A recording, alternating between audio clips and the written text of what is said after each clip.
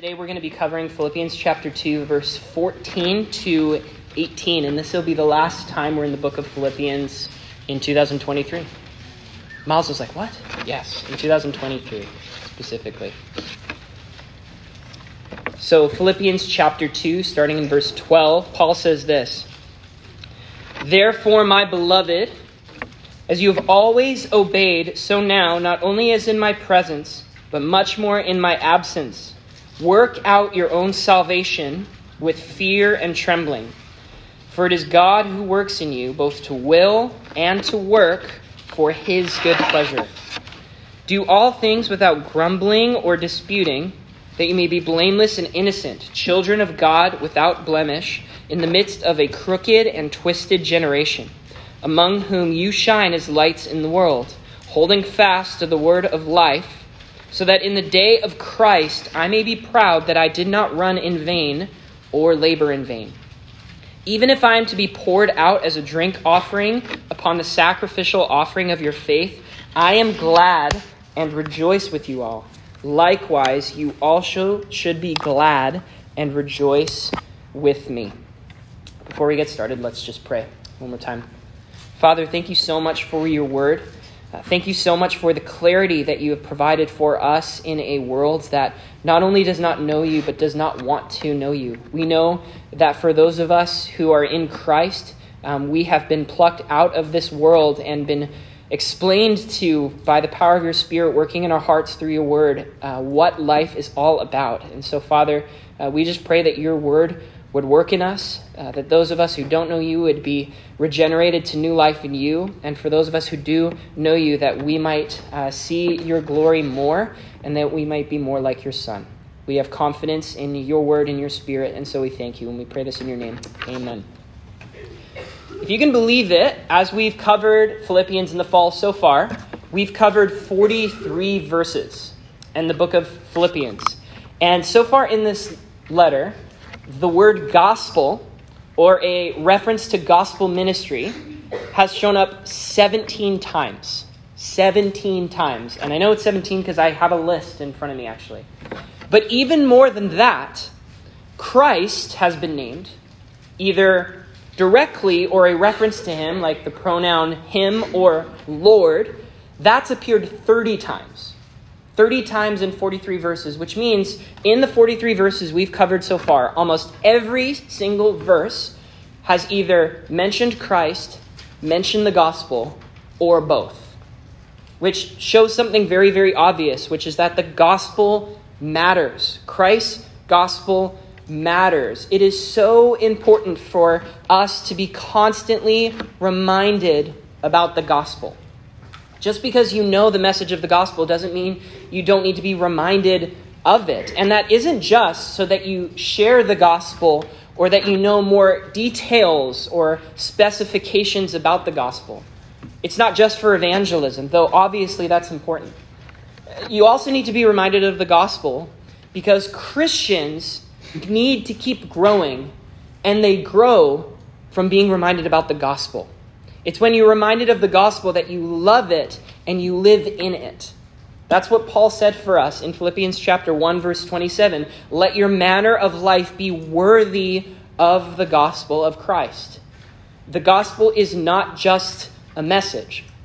The gospel is a reminder that you are in an active, ongoing, unbreakable, sanctifying relationship with God that comes through Jesus, and it comes by the Spirit's power.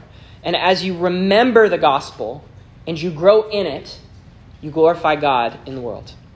The way Paul said this last week was in verse 12, work out your salvation. Recognize constantly, repeatedly, how you are saved and who saved you. And then let the effects of that work its way out in your life. And today what Paul does in verses 14 and 18 is he gives us a threat to that. Paul gives us a threat to gospel growth and gospel ministry. The famous pastor Martin Lloyd-Jones, he explained the transition to verse 14 this way. He said, Paul, as a wise teacher, realizes that it's not enough just to tell us what we have to do. He also has to tell us what to avoid and what to beware of.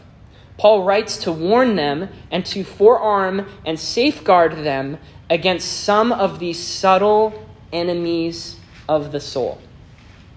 He's going to mention a sin, and he's going to call it a subtle enemy of the soul, which means it might not be a sin you think of very often. And so the question is, what sin is that going to be? Paul in Philippians actually hasn't mentioned too many sins thus far. He's mentioned a couple. He's mentioned envy and rivalry in chapter 1, verse 15. These people who are supposedly sharing the gospel, but they don't like Paul.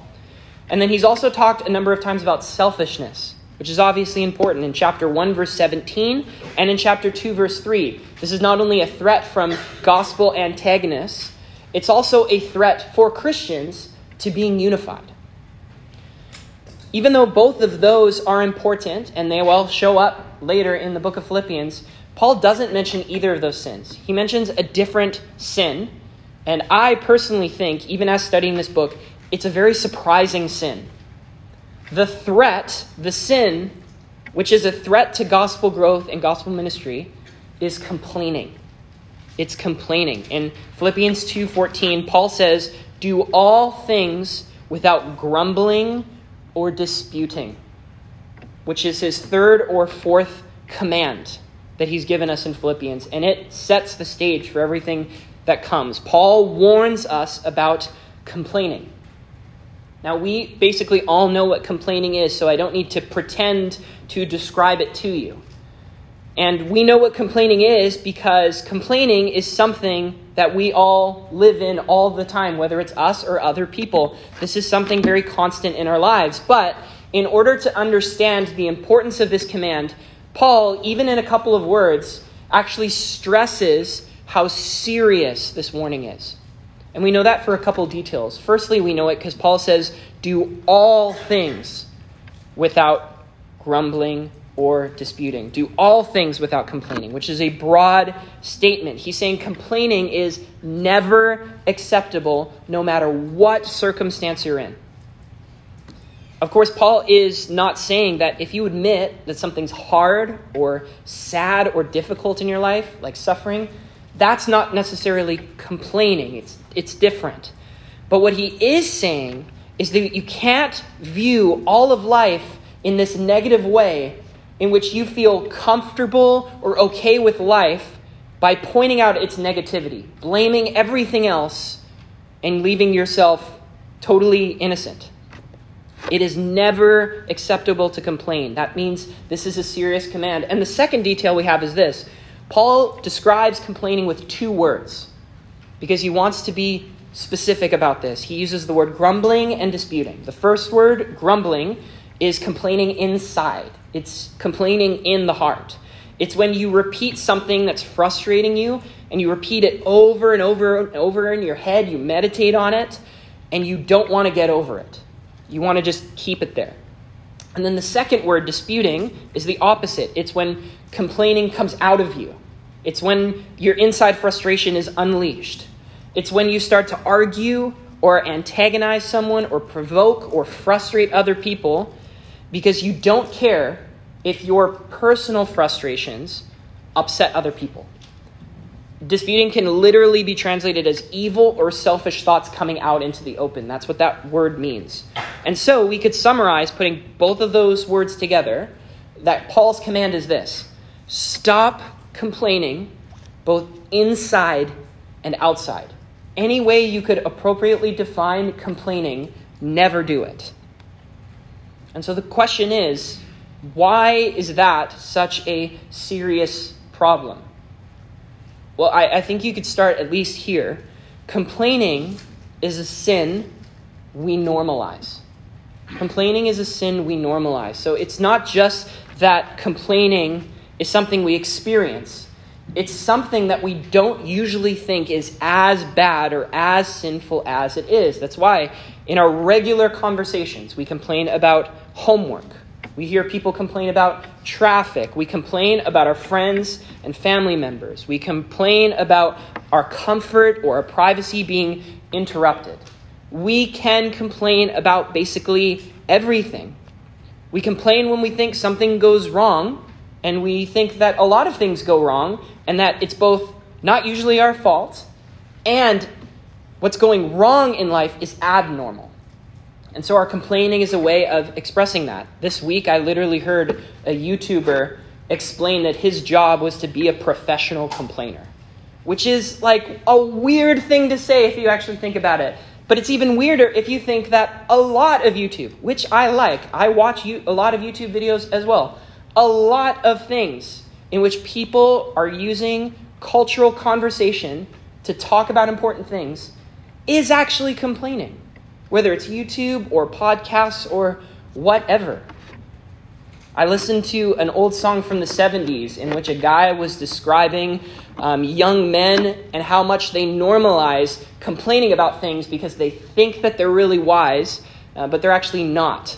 And then I heard a song that came out this year by Taylor Swift about, what was it called? What was the name of the song that I was listening to? You Need to Just Stop, right? You guys know that song. You need to calm down. That's what it is. Thank you. Yeah, you need to calm down. So whether it's a song that just came out this year or last year, or a song from the 70s, most people can spot the difference between telling something that's true and it being upsetting or complaining about something. Because complaining is normal. And here's the problem that Paul is pointing out. And he's pointing it out thousands of years ago. If complaining is a sin, we can't normalize it. Because sin shouldn't be normal. Because if you complain, then what you're actually doing is you are normalizing ungratefulness instead of gratefulness. You're normalizing being irritable instead of being happy. You're normalizing being jealous over being content, being impatient more than patient, and being selfish over selfless. That's truly what complaining actually is. And that's a key problem for Paul. And he's saying that should be a problem for Christians, especially when you think about gospel ministry. Because just think about it.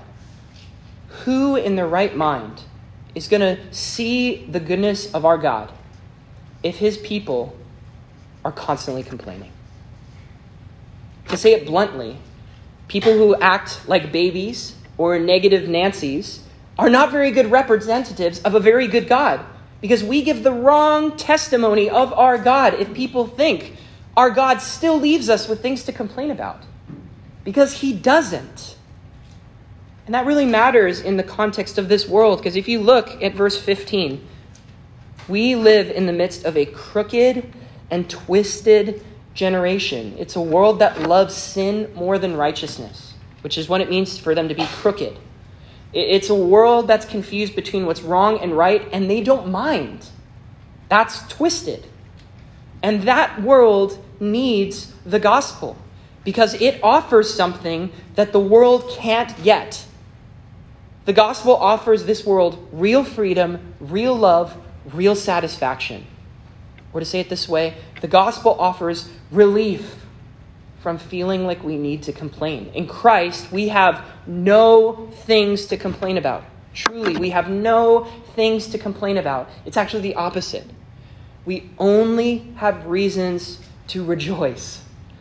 And Paul is pointing out the obvious fact that the world needs to see that. And so here, Paul actually gives us a solution to complaining. And it's one word: remember. The solution to complaining is to remember who you are and who God has called you to be in the gospel. And remembering God kills complaining. We can't forget how good it is to be called by Christ. And if you do recall that to mind, you will find how encouraging it is. Not just to stop complaining, but to start proclaiming. And that's really Paul's point. In Philippians chapter 2, verse 14 to 18, Paul's going to give us 3 reminders so that we stop complaining and start representing God to the world. 3 reminders of who we are and who God's called us to be so that we stop our complaining and we represent God to the world. 3 reminders. And here's the first reminder, and it's the first part of verse 15. The first thing you need to remember is that we are children of God. Christians are children of God. Paul says in verse 15 that if you stop complaining, you will be blameless, innocent, children of God without blemish. So Paul isn't saying there that if you have ever complained, that disqualifies you from being a child of God. He's would readily admit if you are a child of God, you will still struggle with complaining. That's why he's telling this to Christians, because salvation is by Christ, not by our works. But what he's pointing out is that children of God should remember their adoption. Their adoption. Adoption is one of the greatest doctrines of the Bible. Adoption is the doctrine that God is not just our master, but God is our Father. John chapter 1, verse 12. To all who did receive Christ, who believed in his name, he gave them the right to become children of God.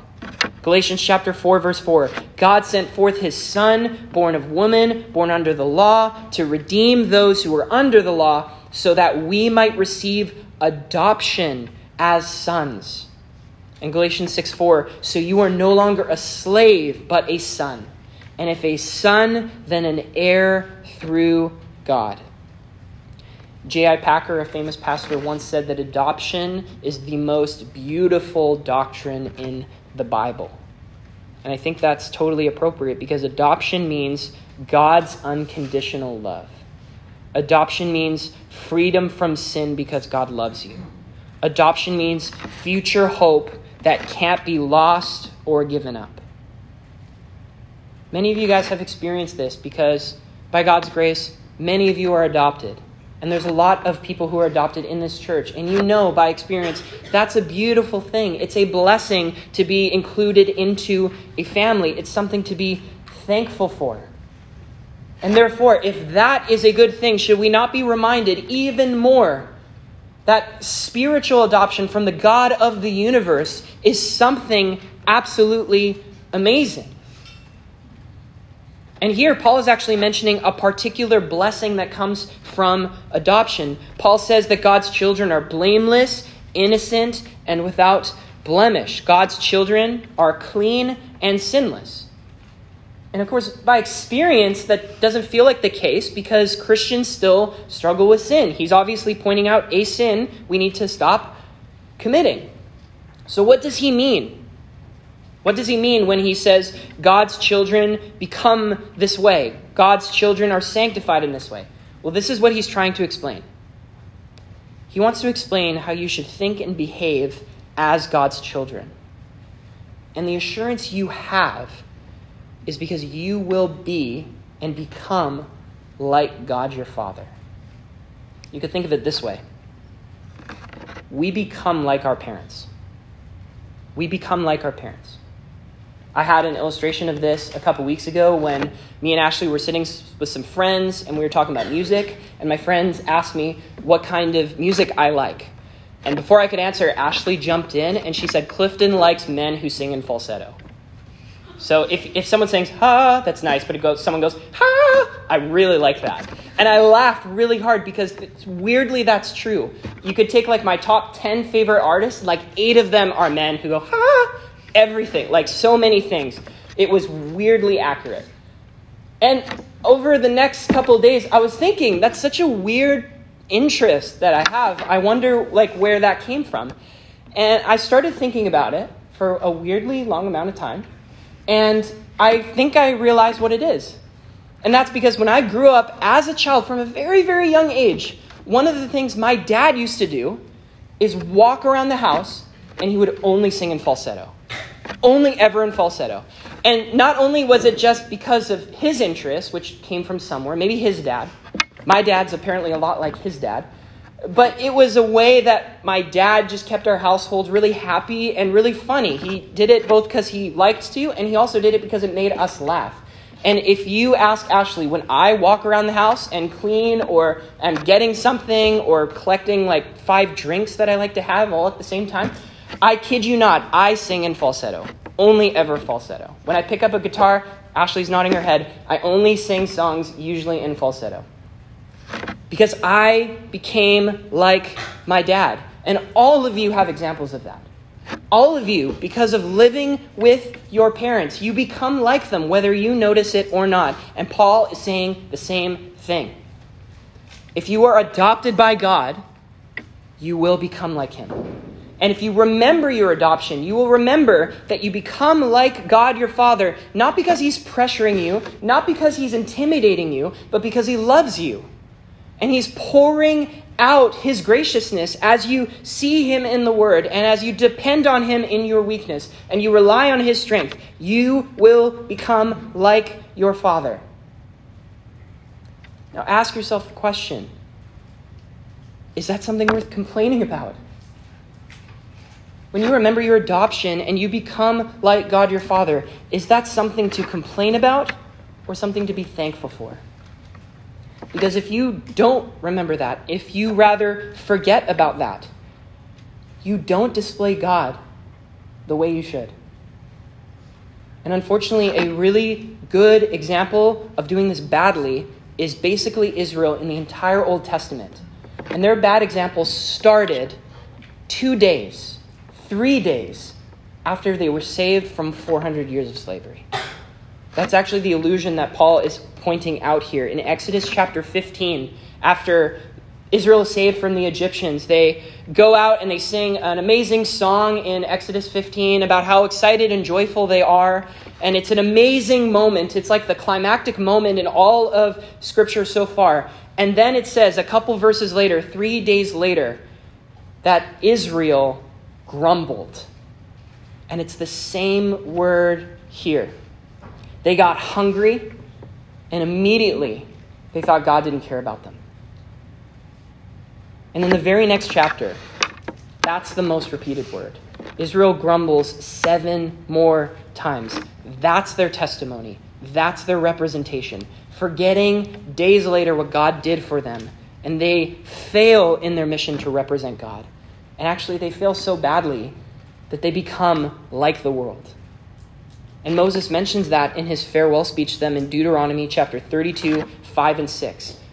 Sounds familiar. Listen. They have dealt corruptly with God. They are no longer his children because they are blemished. They are a crooked and twisted generation. Do you thus repay the Lord, you foolish and senseless people? Is he not your Father who created you, who made you, and who established you? Paul's directly quoting from Deuteronomy 32. Because he's saying, complaining Christians are people who forget their adoption. When we forget God's grace, we complain instead of proclaim. But if you remember, not only do you get all of the joy of knowing you are loved unconditionally by God despite your sin, but remembering your adoption also sanctifies you from sin. It's the key assurance you have to know that you're not like this crooked and twisted generation anymore, and God is making you slowly more and more like him. And the world needs to see that. And the world needs to see that because Satan is their father. Satan is their father. Jesus says this to the Pharisees in John 8. He says, you are doing the works your father did. And in verse 44, he clarifies, you are of your father, the devil, and your will is to do your father's desires.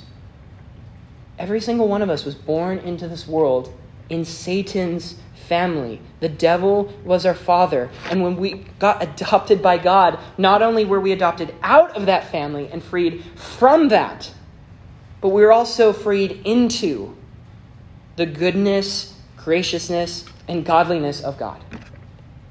And God has promised to make you like him. The world needs to see that. He needs to see our gratefulness and thankfulness for our adoption. And consequently, they need to see the transformation that results from our adoption. Which means they need to see that we truly believe because we are adopted by God, we have nothing to complain about, but only things to rejoice in. That's reminder number 1. We are children of God. And the next reminder comes right after in the latter part of verse 15 and the first part of verse 16. And the second reminder is we are lights in the world. We are lights in the world. Paul continues in verses 15 and 16. saying that we are among this crooked and twisted generation, and we shine as lights in the world, holding fast to the word of life. In a nutshell, God made us different from the world, and that should be obvious. We should shine. Jesus gives the same command in Matthew 5:16 in the Sermon on the Mount. He says, "Let your light shine before others so that they may see your good works and give glory to your Father who is in heaven." They see God's goodness to you, his transformation of you, and naturally they see how good that is. Paul says it differently in 2 Corinthians 4:4. He says, "The God of this world has blinded the minds of unbelievers to keep them from seeing," what? "The light of the gospel of the glory of Christ, who is the image of God." That's unbelievers. But then he says, what about us? How did we go from unbelievers to believers? He says, 2 verses later, 2 Corinthians 4:6, "God, who said, 'Let light shine out of darkness,' has shone in our hearts to give the light of the knowledge of the glory of God in the face of Jesus Christ." The same power that gave light to the whole universe brightened up our hearts so powerfully that we could see and accept Jesus. And that changed everything. And that inside transformation needs to come out. The question is, how is shining an encouraging reminder? Because when we hear the command to be different from the world, that can feel hard. It can actually feel much more intimidating than encouraging. But what Paul is really trying to do is remind you, God has given you a way to navigate all of life. God's given you a way to navigate all of life. Alistair Begg, who's a well-known pastor, he actually explains here that Paul is using a metaphor. Alistair Begg explains, what is in mind here is that stars were used as navigational aids. Think of the 3 wise men in the book of Matthew and how they found Jesus because of a star. People would walk outside and they would look up, and by the means of the stars, they would determine their course. We are to be like that. In the darkness of the world in which you live, you will become navigational aids for a world that doesn't know which way to turn. Christians have learned, by God's grace, how the world works, and we get to help others see it too. We know who we are, where we're going, and what we're becoming. And we're sure, because verse 16 says we have the word of life. We hold on to it. We're dependent on it. It's God's navigational tools by which we see God as our chief navigator, and we know we have everything we need to be equipped to not only guide ourselves away from darkness and to continue in the light, but we get to help others do that too. We can lead others out of darkness and into God's light. And so if God has invited us into the privilege of showing this world purpose, morality, security, and hope, that shouldn't feel like something to complain about. That should feel like a privilege. Anyone here know what's the most important star for navigation? You might think the sun, because then you can see stuff. But I mean, if it's night and you have the stars and you know how to deal with them, which one's most important, Sam? That's correct, Sam. Very nice. It is the North Star. The technical nerdy word is Polaris. It's 430 light years away, and it's part of the Big Dipper. If you asked me to point it out, I couldn't, but people who know the stars can. And you know why it's so useful? The reason the North Star is so useful is because it remains nearly stationary, while every other star appears to revolve around it in the night sky. The North Star doesn't change. That's why it's so helpful. And the reason you have everything you need in Christ is because he is our North Star. Jesus doesn't change. He's sovereign, and his plans are always good. He has no need to change. His paths and commandments are always straight. And when he's called us, all roads lead to heaven. And therefore, again, as Alistair Begg says, be obedient without wishing you didn't have to be. Which is a really good line. Be obedient without wishing you didn't have to be. The reason we complain is because we don't want to obey God. The reason we complain is because we don't trust God. We want change. We want circumstances to change. We want people to change. And all of that is saying we want God to change. And that's a problem because that means we are forgetting God is God and we're not. Work out your salvation with fear and trembling. Complaining comes always from the same place, which is I don't agree with God and I don't trust God. I read a story this week about an English pastor in the 1700s, and he was walking home and there was a storm. The weather started getting very bad and he got nervous and anxious. But as he walked, he came across a shepherd. And back then, most shepherds, because it helped with their sheep, they could predict the weather. It was helpful for their job. So because he was nervous, the pastor asked the shepherd what the weather forecast tomorrow would be. And the shepherd replied, "It will be the kind of weather I'm pleased with." It's kind of a weird thing to say. It's going to be the weather I'm pleased with. And so the pastor was also surprised, and he asked the shepherd to explain. And the shepherd said this, "Because it will be the kind of weather that pleases God. And whatever pleases God always pleases me." Colossians 1:17 says, "In Christ all things hold together." Romans 8:28 says, "All things work together for good for those who are called according to his purpose." Whatever weather God brings, he's going to give us what we need to weather it and to honor him as we get through it. And if God is that good and sure of a navigator, if God has given us all things that pertain to life and godliness, according to 2 Peter chapter 1, verse 3, then we need to honor him without complaining about him, because we have it so good. You can show this world that there's a better way to live than by randomness, and a better way to be satisfied than in immorality. We have the privilege of leading people out of darkness and into light because we've seen the light.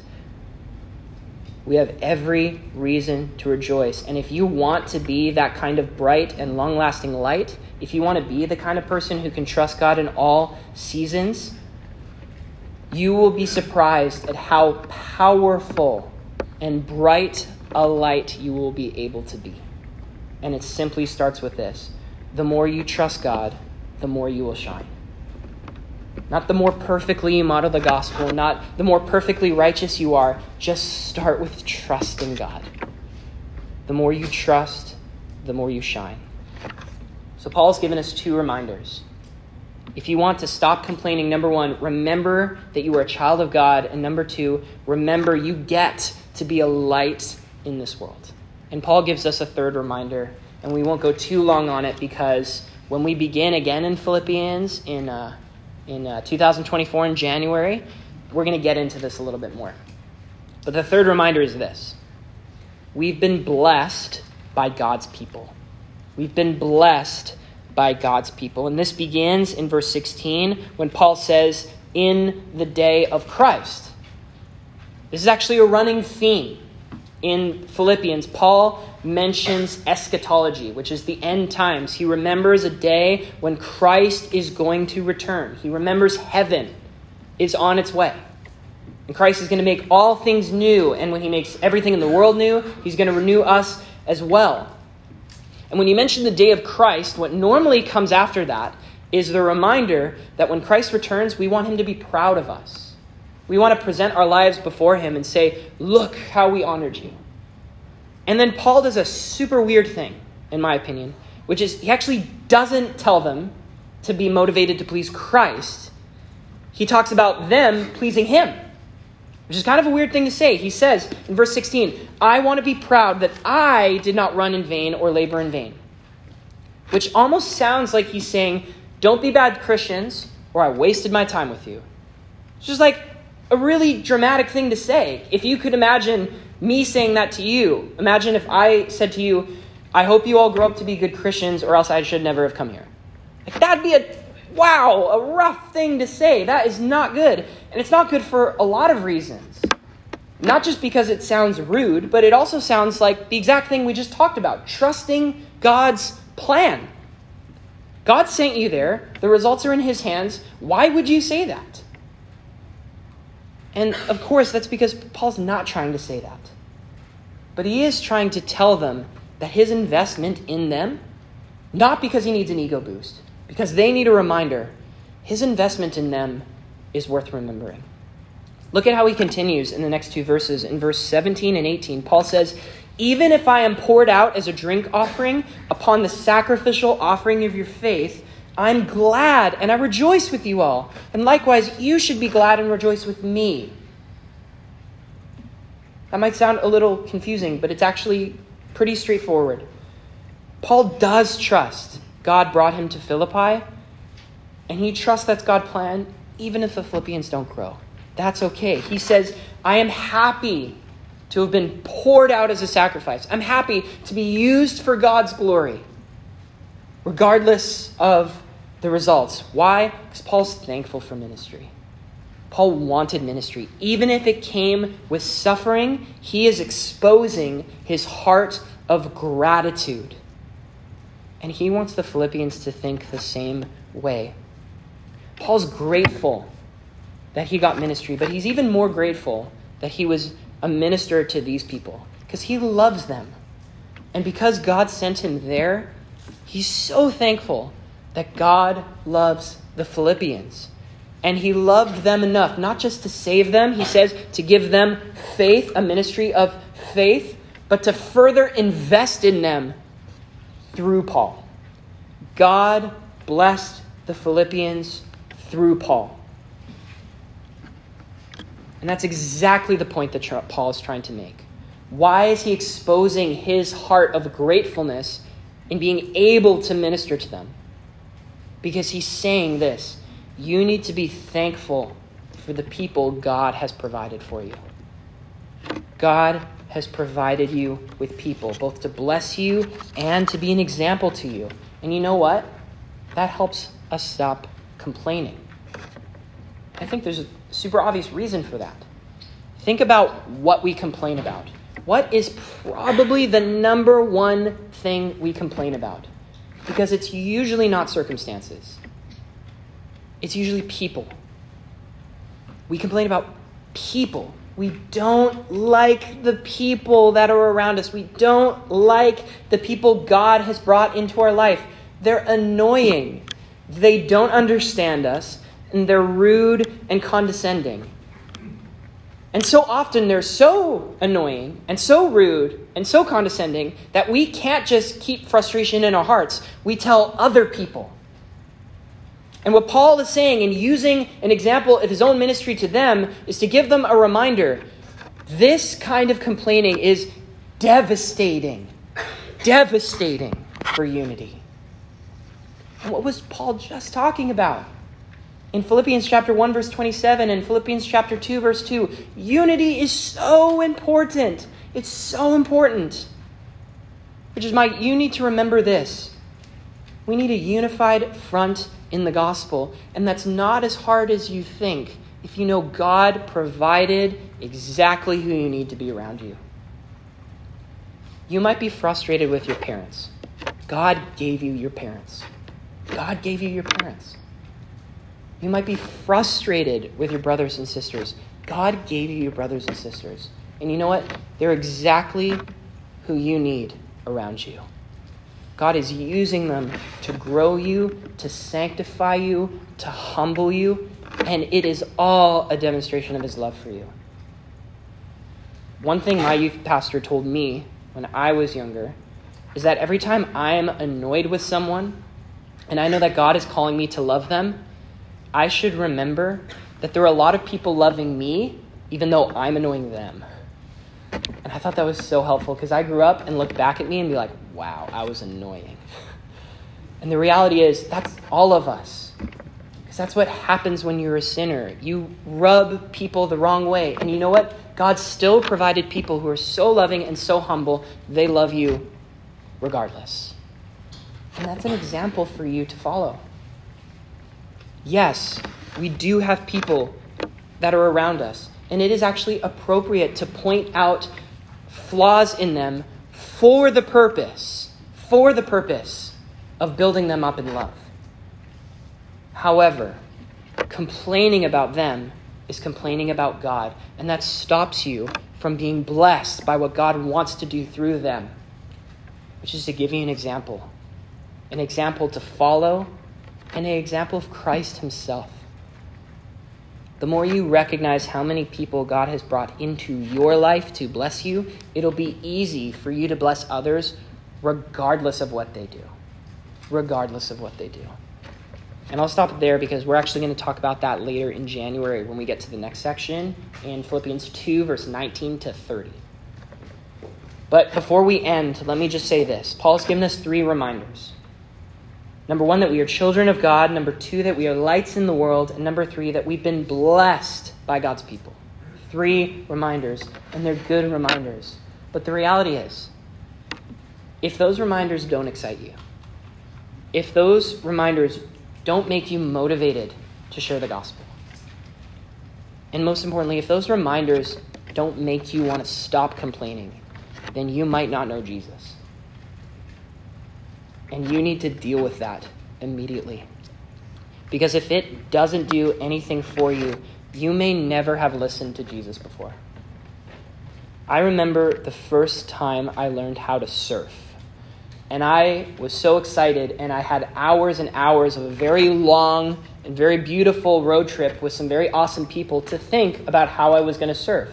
And because I thought about it so much, when we arrived and we were given a 4-hour surf lesson, I did not listen to a word the surf instructor said, because I was so sure I'd spent enough time thinking about it on my own that I did not need help.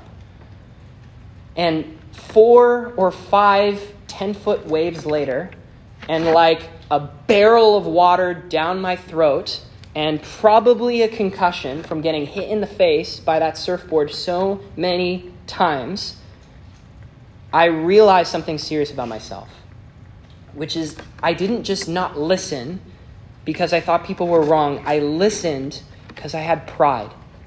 And I realized that, not when I didn't listen, but when I realized that I needed to listen, how much it hurt to admit that I was failing.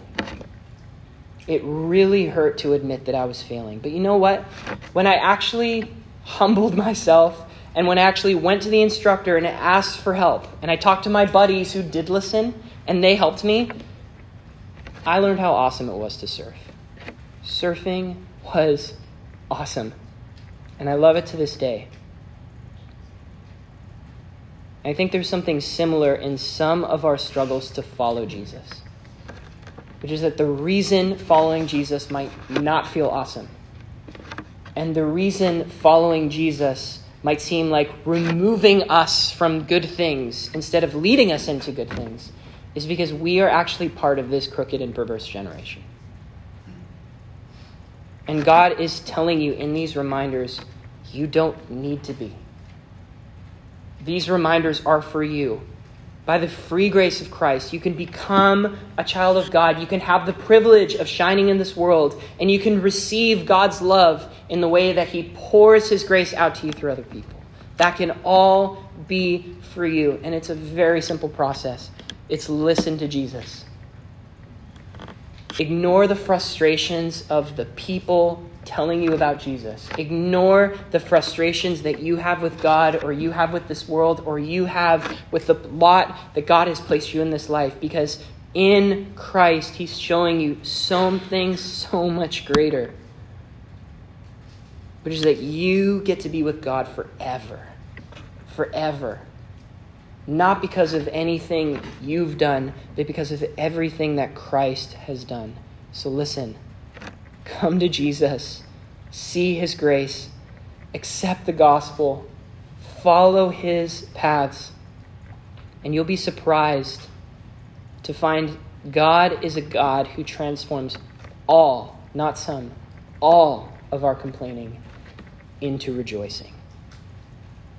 So let's pray. Father, I admit even in preaching this sermon, it just feels so easy to be a hypocrite because with these words in my heart, these last couple of weeks, I have still found the dumbest things to complain about. Complaining goes so deep in our souls. And Father, we need it to expose everything that's wrong with us, all of the sin that is so deep down inside of us. And yet, Father, even as your Spirit, by your word, exposes that sin to us, show us Christ. We beg you, show us Christ. Because when we see Christ, we see freedom from sin, both ultimately in justification, in everything Christ has done for us in his life and death and resurrection, but also personally in our sanctification, in how you are weaning us off of sin, and you have got us on a steady diet of righteousness. And Father, you're not just transforming us to do the right thing, but to think the right things and to enjoy the right things and to desire the right things and to be hopeful about the right things. Father, for any of us in this room who do not know Christ, please expose our hearts to us that maybe these reminders aren't good to us because we don't know you and we don't want to know you, but you are more powerful than our sin and stubbornness. You can change our hearts. And so, Father, we pray that you would do that. And in all of these things, Father, let us not just stop complaining, but keep reminding us of reasons to start rejoicing. We have so many more things to be thankful for than we realize. Please help us. And we pray these things in your name. Amen.